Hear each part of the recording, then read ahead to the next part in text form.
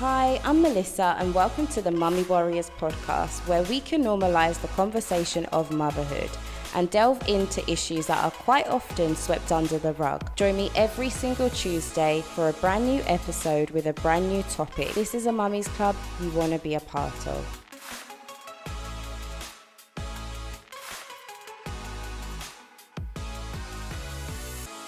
Hi, and welcome to the Mummy Warriors podcast. Today I'm joined by Micah, who is a mum of two and is a trauma midwife and a psychedelic guide. Micah will be sharing her own journey of healing trauma and how she helps others heal their trauma through psychedelics. Micah, welcome to the Mummy Warriors podcast. Oh, thank you. It's so nice to be here. It's a pleasure having you. So I just want to kickstart off with you telling our listeners and myself a little bit about who you are and what you do. Yeah. Well, so I live here in Mexico in a little town right outside of Puerto Vallarta, and I grew up originally in Nashville, Tennessee. So it's a very different world where I live now from where I grew up. I grew up on a small farm, and my family was very much evangelical in nature.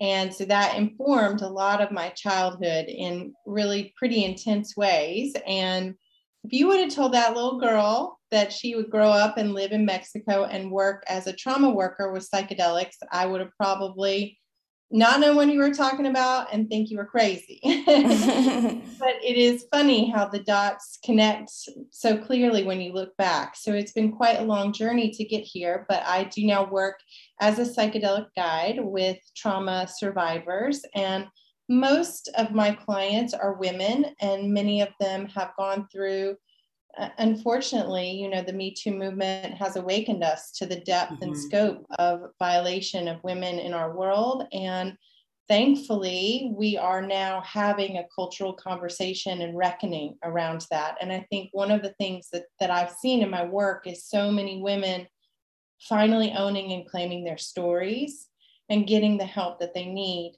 And when we're talking about such a deep level of soul trauma, sometimes it can be really hard to get at the root of that just using our brain. Yeah. And the other piece is that when our heart gets wounded so severely, it can in some ways shut down and and that sounds bad, but it's actually a function of survival often, that we stop feeling because the feeling is too much to bear. Yeah. And then we get away from the moment of trauma and we want to feel again, but we don't know how to bring the feelings back online. And so for me personally, which is how this path began for me, was on a personal pilgrimage to bring my feelings back online. Then that evolved into recognizing there's so much capacity to use these sacred plant medicines to help resuscitate ourselves from those kinds of deep wounds. So that's it in a nutshell. Yeah. And it's definitely just to touch on the point of, you said like the evolution of women speaking on their trauma, because we all know that something that we never really did, especially not openly, and with each other, was always something we kept quite personal. Oh yeah. So now we're going through a culture where we're sharing our stories and relating with one another, and I think it's such a positive movement, to be honest with you. I do too. I mean, there's like an element of tragedy, of course, because it's heartbreaking to really reckon with the gravity, the scope and scale of how broken things have been. But at the same time, we can't fix or repair a thing that we haven't even acknowledged.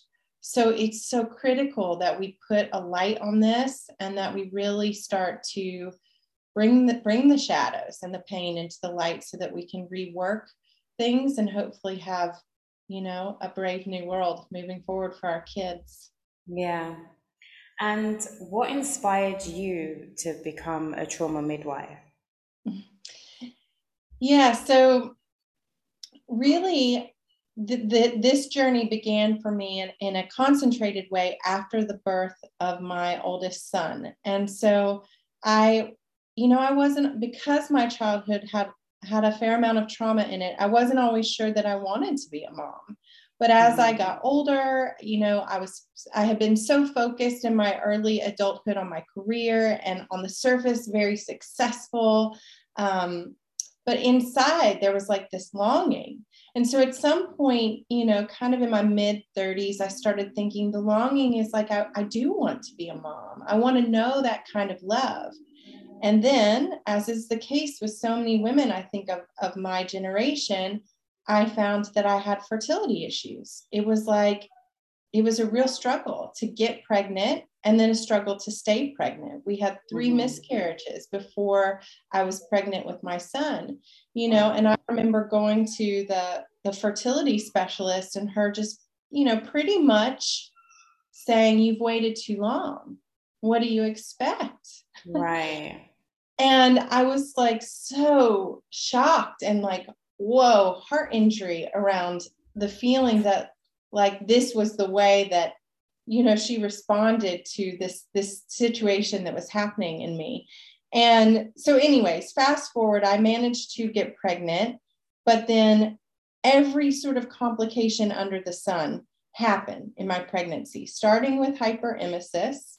Then I had 2 placental abruptions and developed preeclampsia and ended in the NICU with like an emergency C-section. Thank God, both of us are totally fine and healthy. Yeah. But like literally on some levels, everything that could have gone wrong did. And so it was like this most beautiful desired moment coming to fruition, but with a backdrop of like chaos and panic at every interval. And again, in like a traditional hospital setting where they were trying to manage the potential for danger, but also that in and of itself was a little dehumanizing because I was like a problem to solve. Right. So when they finally sent us home, I had this like 3 pounds little preemie, and I was a wreck of postpartum emotions and anxiety. And I experienced what I think clinically they would call a postpartum break. Like I was not able to really have like a sane sort of handle on what was going on. My panic drives were so strong. I was having panic attacks every day.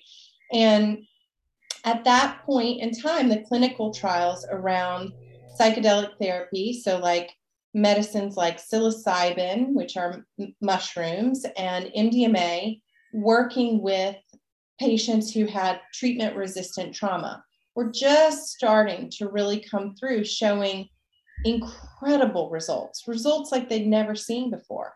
And I remember like having my little tiny lump of a baby on my chest thinking, oh my God, maybe this is the thing that can help. Yeah. And it was like, felt so taboo given my past, but at the same time, the motivation of wanting to love him from a wholehearted place was so propelling me forward that even though I felt like this could be wrong, I don't know if it'll work, it was a risk I had to take.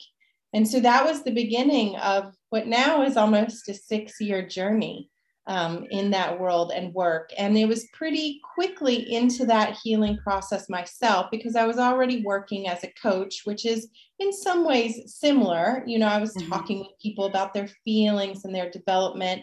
And in my second ceremony, the medicine really said, so when your process is further along, this is the work that you should do with other people.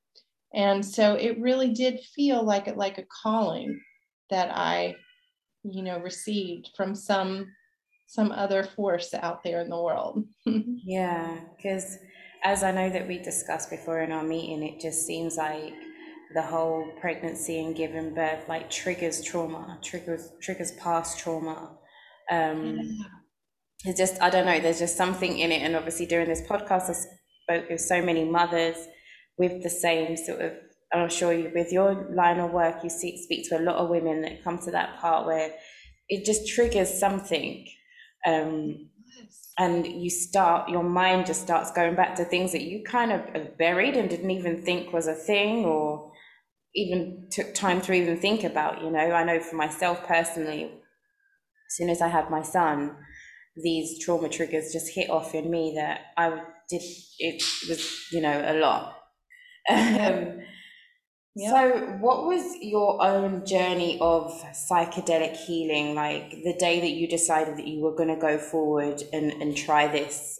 Well, I mean, so I had that immediate sort of knowing, like I will never forget that night, just holding my little tiny baby and reading this article. And there was like a deep intuitive, the same part of me that knew I wanted to be his mother, knew I needed to do that thing.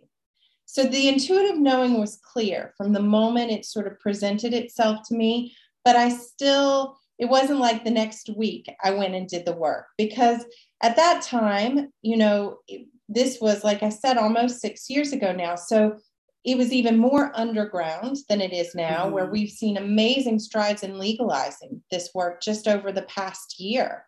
So I had to do a lot of work and research to really figure out, like, where would I find a therapist, and what credentials should a therapist doing this work have?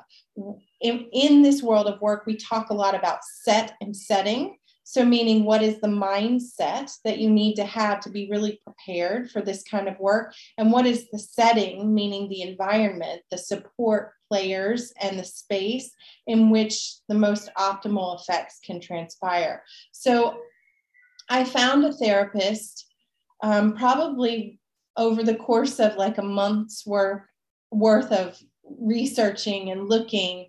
And Hmm. then my therapist, who ultimately became my mentor for a good solid chunk of time, I did like an apprenticeship with her. One of the things that she stressed to me, which is something I now stress to my clients, is the importance of preparing to do the work. Like, to just kind of leap into ceremony, I think can work for some people. But for me, as a mother with a tiny baby at home, I needed to really have support in preparing myself for what exactly was it that I was going to be working on, and what might I Hmm. expect to be destabilizing in that process, and how would I support myself through that so that I could still be the best mother to my son. So that preparation process before actually beginning the first ceremony took probably 6 to 8 weeks. Okay. Okay.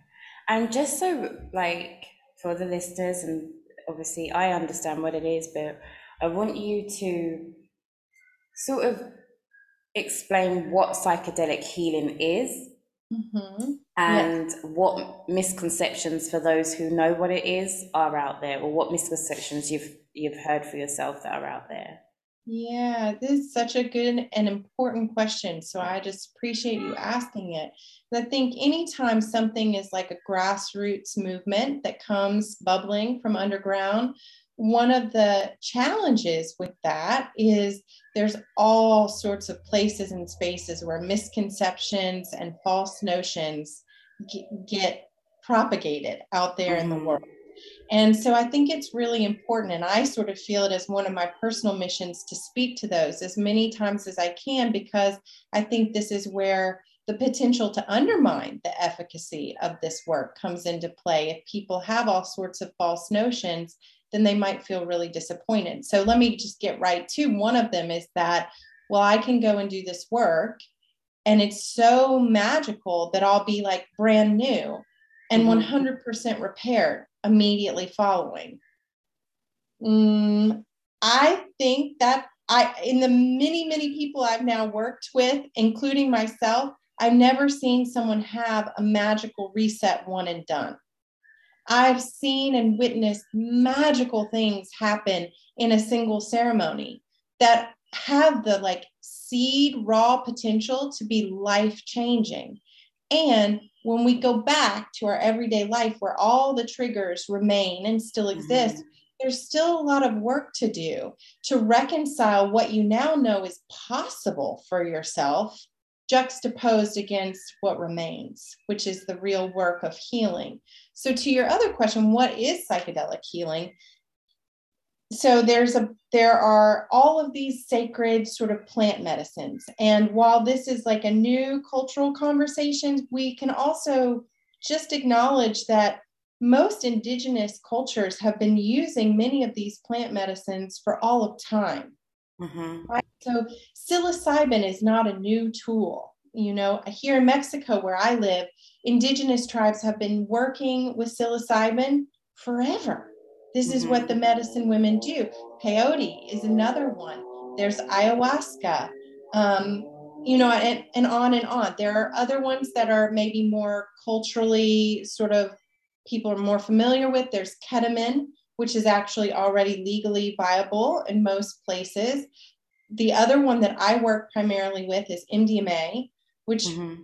can be confused with like ecstasy, which is a street name. What I would say is in a therapeutic setting, MDMA it's like a very pure compound, a chemist compound. So it's not mixed with the same sort of other substances. And that's really important when doing trauma work, that you have the pure quality of medicine. So that speaks to another misconception, is to do these sorts of things in a recreational setting. I think it's entirely possible that people could have mind expanding experiences and ideas and visions, and all of that is true and not to be discounted. But it is categorically different than doing trauma work with these Mm-hmm. tools. So, to do trauma work with these tools is to go in with the intention of leveraging these medicines to actually help your brain function in a slightly different way, so that with the support of a skilled therapist and guide, you can go back to certain moments of trauma that might otherwise be too formidable to go to, Mm-hmm. and rework them in real time. So there's a part of the brain called the amygdala. The amygdala is the part of our brain that manages our fear response.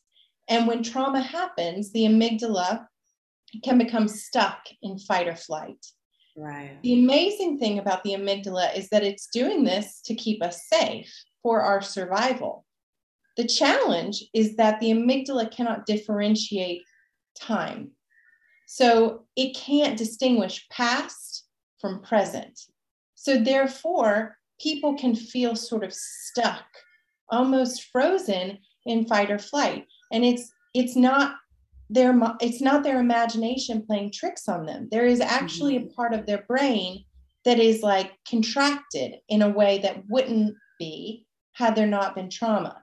So the medicines sort of speak to that part of the brain and enable it to take a step back. And in Right. that slight relaxing of the fight or flight drive, neural elasticity expands. And that elasticity is like the golden moment when magic can happen. And Mm-hmm. again, the medicine is a tool to facilitate that, but the human spirit is doing the work with the Right. medicine's support. Right. I'm often wondering as well if it's that same part of the brain that manifests the same situation over and over and over again. Yeah. Um, so, once you kind of go in and you do your psychedelic healing, that part basically to go in there basically and sort of deal with it, face Mhm. it, fight it, rationalize it, have a conversation with it, would then help break the pattern of manifesting the same trauma effectively over and over again. Yeah. Well, it's like people so often say some version of this, like, I don't like it, but I can't help myself because it's familiar. Mm-hmm. It's like we get stuck in, and really I think on like a scientific level, what's happening is that the neural pathways in our brain are set. They get set and reinforced over and over again. And so Mm-hmm. then without that like elasticity expanding, how do we create new neural pathways? There's a really famous book by a man named Michael Pollan. The title of the book is How to Change Your Mind.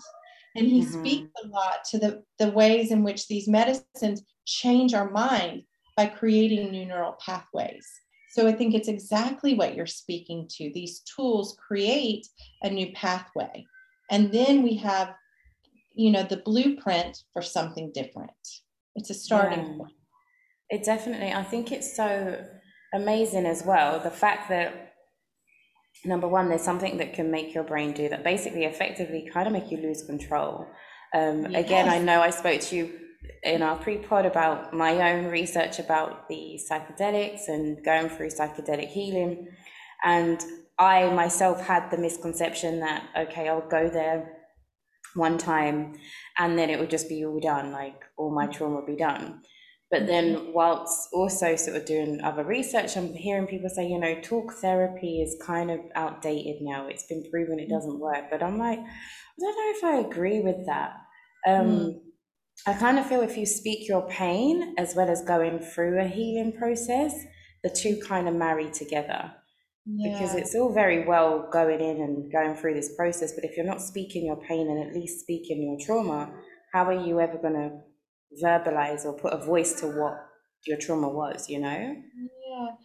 I mean, I love the way you said it. I do think it's like a marriage of the mind and the body, right? And Mm-hmm. so for me and for so many people that I see come seek out this kind of healing, it's like the trauma has got them stuck from like the neck up. So they may Mm-hmm. have a really cognitive, as did I, understanding of my story. But even when they will share with me these harrowing stories from their life, it's like there's no feeling. And Yeah, they'll say, I can't feel anything.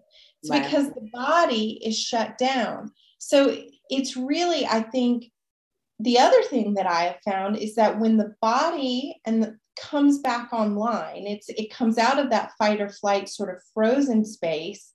Then these other tools like talk therapy, like acupuncture, like all sorts of Mm-hmm. holistic healing modalities can be integrated and experienced with such deeper impact Yeah, because is that marriage of the mind and the body that's coming back together. yeah, I agree as well with that, because if you're not present in your therapy session, Mm-hmm. then you're basically wasting your time.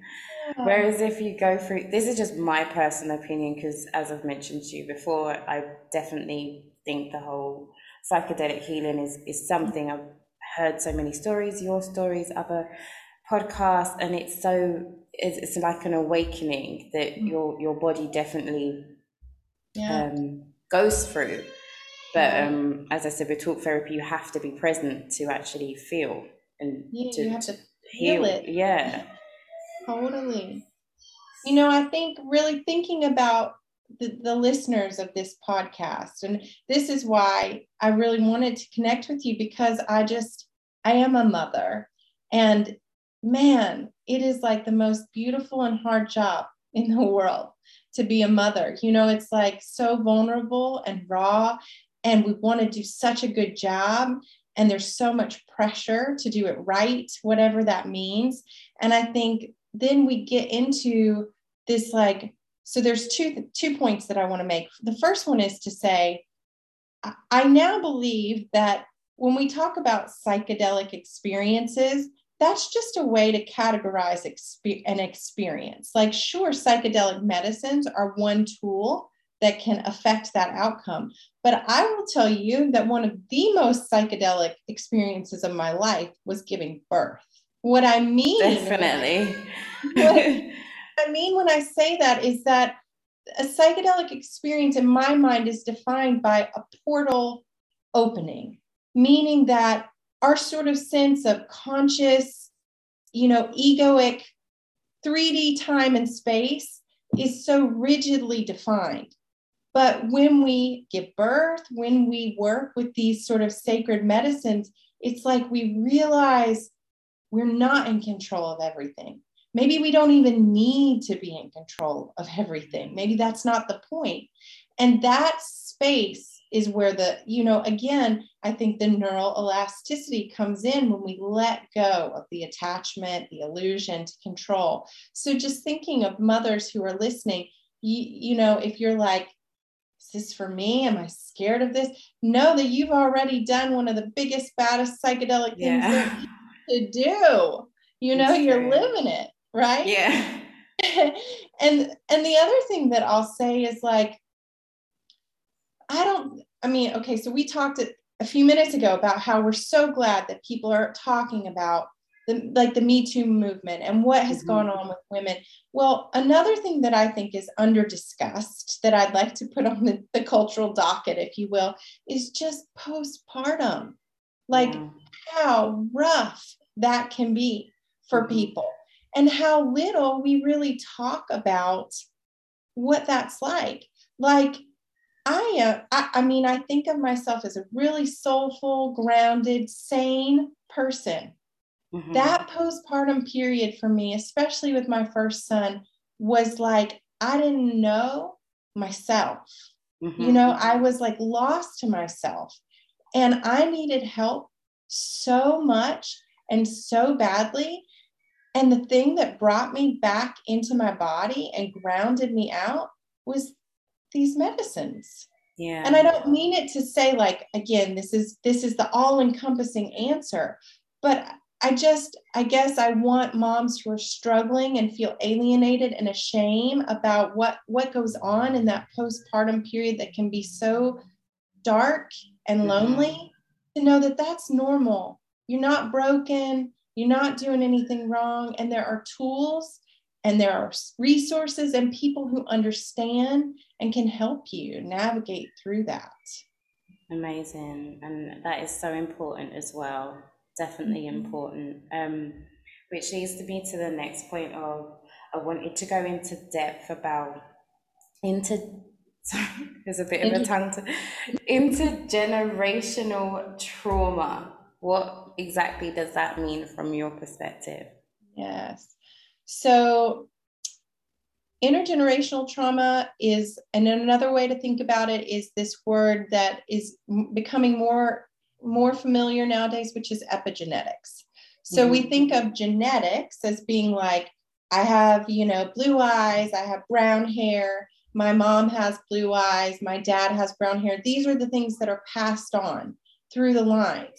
Well, we are becoming increasingly aware of the role of what is considered epigenetics.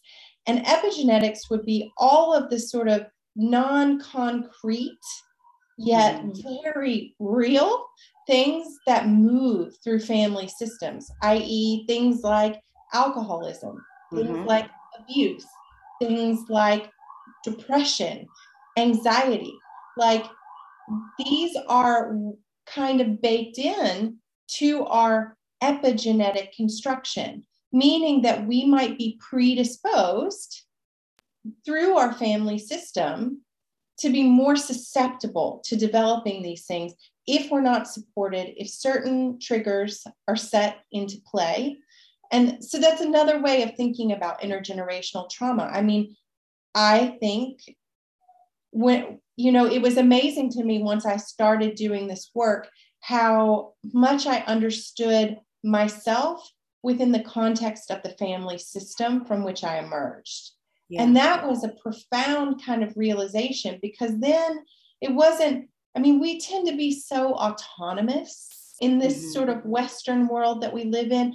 We've forgotten that we're part of a collective, and that collective has such deep impact, good and bad, on how we are, who we are, what we are. And so the more we can understand about our sort of generational stories, the more empowered we are to make the right decisions for ourselves and for our kids, to feed our nervous systems what they need to not fall into that predisposed rabbit hole, if you will. Yeah. How do you feel about the term generational curses? I know that's something that has been a bit of a trend word these days, of break your generational curses. What's your perspective on that? It's an interesting semantics choice. I don't know. I feel like curse has such a heavy connotation. And I don't love that. I don't love that in the sense that it seems to suggest that we're lost of agency against the thing. And what my work has taught me is that we have a lot of agency when we are supported, when we have resources, we can we can alter the story, you know? So, I mean, again, not to make it just about me, but I can speak most from my own personal experience. So in the evangelical world in which I grew up, powerful women were witches. Okay. That was like a thing. I mean, I Wow. remember having like one very specific aunt who told me, like, you know things and don't let them find you out. And that very much felt like a curse to me. Yeah. And it's a strange thing to think on now, because she was both trying to protect me by telling me that, and it hurt me at the same time, because it made me as a little kid internalize a message about not being my full self. So one could say that that was like a generational curse, but that's just one lens to look through. I mean, I think part of what the medicine has also helped me to understand, and part of why I think of myself as a trauma midwife. So in my lineage, that same one that I just referenced that told me, like, watch out, they don't want them to know you're one of the witches. There's a long history of midwives. Now, these were midwives in the sense of delivering babies, like in the back hills and woods of Tennessee, when there was no hospital, there weren't any doctors coming. It was just women coming together to take care of one another. I see myself as like part of that lineage. I am a midwife of a different kind. And I have come in this chapter of my lineage story to change the story, but to also honor my roots. I think we can do all the things at the same time, and it's about conscious and unconscious choice. Yeah, I agree. I definitely agree. I mean, in my family, it was the teenage pregnancy. And literally from 5 years old, it was drilled in my head like, no, do not have a kid young, do not have a kid young. So I already had a preconceived notion that having children was going to be traumatizing. So Right. in a way, it kind of manifested that way anyway, because I found the whole process once I had, well, actually from beginning, traumatizing.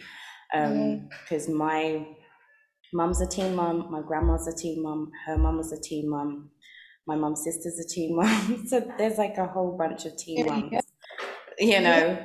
I mean, talk And no, intergenerational stories. exactly. And even though I had my son at 29 going on 30, which I felt was obviously quite late, it was like, oh my God, like this is daunting for me, you know? And even 5 years on, I'm like, oh my God, like I don't think I want another one, because of the constant message of don't have a kid young. So, and I believe it's a real thing. And I know that I don't know if you've heard of it as well, like they're saying while you're pregnant, everything you think, feel, and the baby then carries it. And so I'd love to just say a little something on that notion, because I don't think that that's wrong. I think it's true. Like I can see such a strong difference in personality between my oldest son and my youngest son. My oldest son, super bumpy pregnancy, as I referenced before. My youngest son, we no problems. He just popped. I hardly even noticed that it happened. Everybody can't do that after a C-section. Well, he did, and it was fine. So yes, I think that the nature of the pregnancy impacted their personalities, and also I just think these baby spirits, they're not without their own sort of agency. Like someone to me a long time ago, someone I respect deeply and consider one of my best teachers in this life, our kids, they choose their karma. And part of that is that they choose us. So to think that we have, like, this is I guess what I'm saying is that I think this idea sets moms into like a tailspin of like, oh God, I've already damaged my child. Yeah. Like, no. Your child chose you. That's a symbiotic relationship. That spirit is learning what it needs to learn. And it's an unfolding that you guys get to do together. Yeah, I like that theory, and I definitely definitely agree with that as well. Because it is a bit like, oh my God, my child's messed up because of me. But, you know, they are their own spirit. They do choose their own path. They do have their own sort of own spiritual background. Because as weird as it may sound to some, I definitely believe in like reincarnation and all of that stuff. So that's just my belief.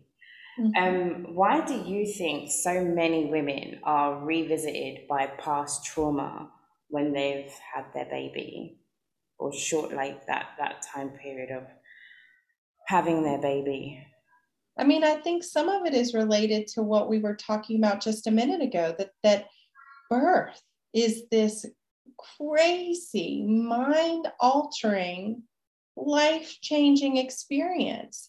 And so the cohesive self that you built and established over all of the years until you became mother, however many years that took, suddenly is blown into a million pieces. Your body is not your own. It's like on loan to this child. Your sense of who you were before is never going to sync up exactly to who you're going to be now.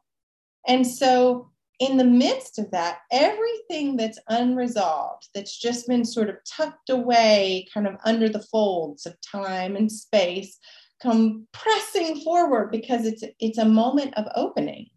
Yeah, yeah, I definitely agree with that as well. And I also had my own theory that the reason why labor is so painful is the transition of your child, your baby, transitioning from the spirit world to the physical world. And then Yeah. you as a mother transitioning from basically a woman, maybe a non-mother or a mum of one, or basically becoming a mother to this being. Yeah. And that is quite painful, well, very painful for some, but Well, and particularly if and when the mother didn't necessarily experience, I mean, nobody has a perfect childhood. That's just not a thing. But if the mother didn't have a childhood that felt nurtured and supported, and then suddenly she is a mother, she's gone from what some might call maiden to mother. But she's not experienced childhood necessarily herself. She's not necessarily been mothered herself. Now she's in these shoes and this role that she suddenly recognizes, wow, I had an intellectual concept of what this meant, but my body is not knowing where I am. Yeah, definitely. And I love the theory that you said in the pre-pod that we have, that like when you give birth to your baby, it's kind of like giving birth to your inner child. And then basically your inner child now wants nurturing too. And Yes. that's where the trauma sort of starts to resurface and create all these different things. Right. As you said earlier, when that postnatal part can be Yeah. very traumatic and very isolating. Um, what is the long term goal for psychedelic healing? And again, this is a question I sort of think you've answered partially, but like, is it a one time thing, or is this a part of a lifestyle? That's another really good question. I mean, I think that it could be both. For some people, it's really about coming and reconciling a trauma. And then they've reconciled the trauma and they sort of move forward with their life liberated and out of the hurt place. And that's great. I think also what often happens is that people come to this with sort of the notion, I mean, this was definitely my case. I'm going to do this, I'm going to fix the thing, and then I'm going to get back to work. Because that's like kind of the conditioning of our culture, and along the way of healing, I kind of awakened to the notion that this body of work, which is like awakening my spirit, deepening my intuition, is not something that's to be done in a vacuum. It is like a life practice. And so it doesn't look the same now for me as it did when I was like trying to repair the deep trauma, but it still plays a role in my life. It's like a part of a larger spiritual practice. Right. That makes sense. What is the message that you want anyone to know who is considering going through psychedelic healing? Mm-hmm. Yeah, I think at the core, the most important things to me for people to think about are one, tune into your intuition. Do you feel really called to this? And if you do you feel ready to go there now? Do you have support? Because as expansive and opening as it is, it also, anytime we expand, there's like think about your kid when they start walking. That's an expansion, right? They fall down a lot because it's new. So there's going to be a lot of like stumbling as you get your new sea legs. So having support to really prepare and integrate for that experience, I think is so critical, particularly when you're a mother thinking about doing this work. And I think the other piece that I would say is paramount is really thinking about who holds that sacred container with you and for you.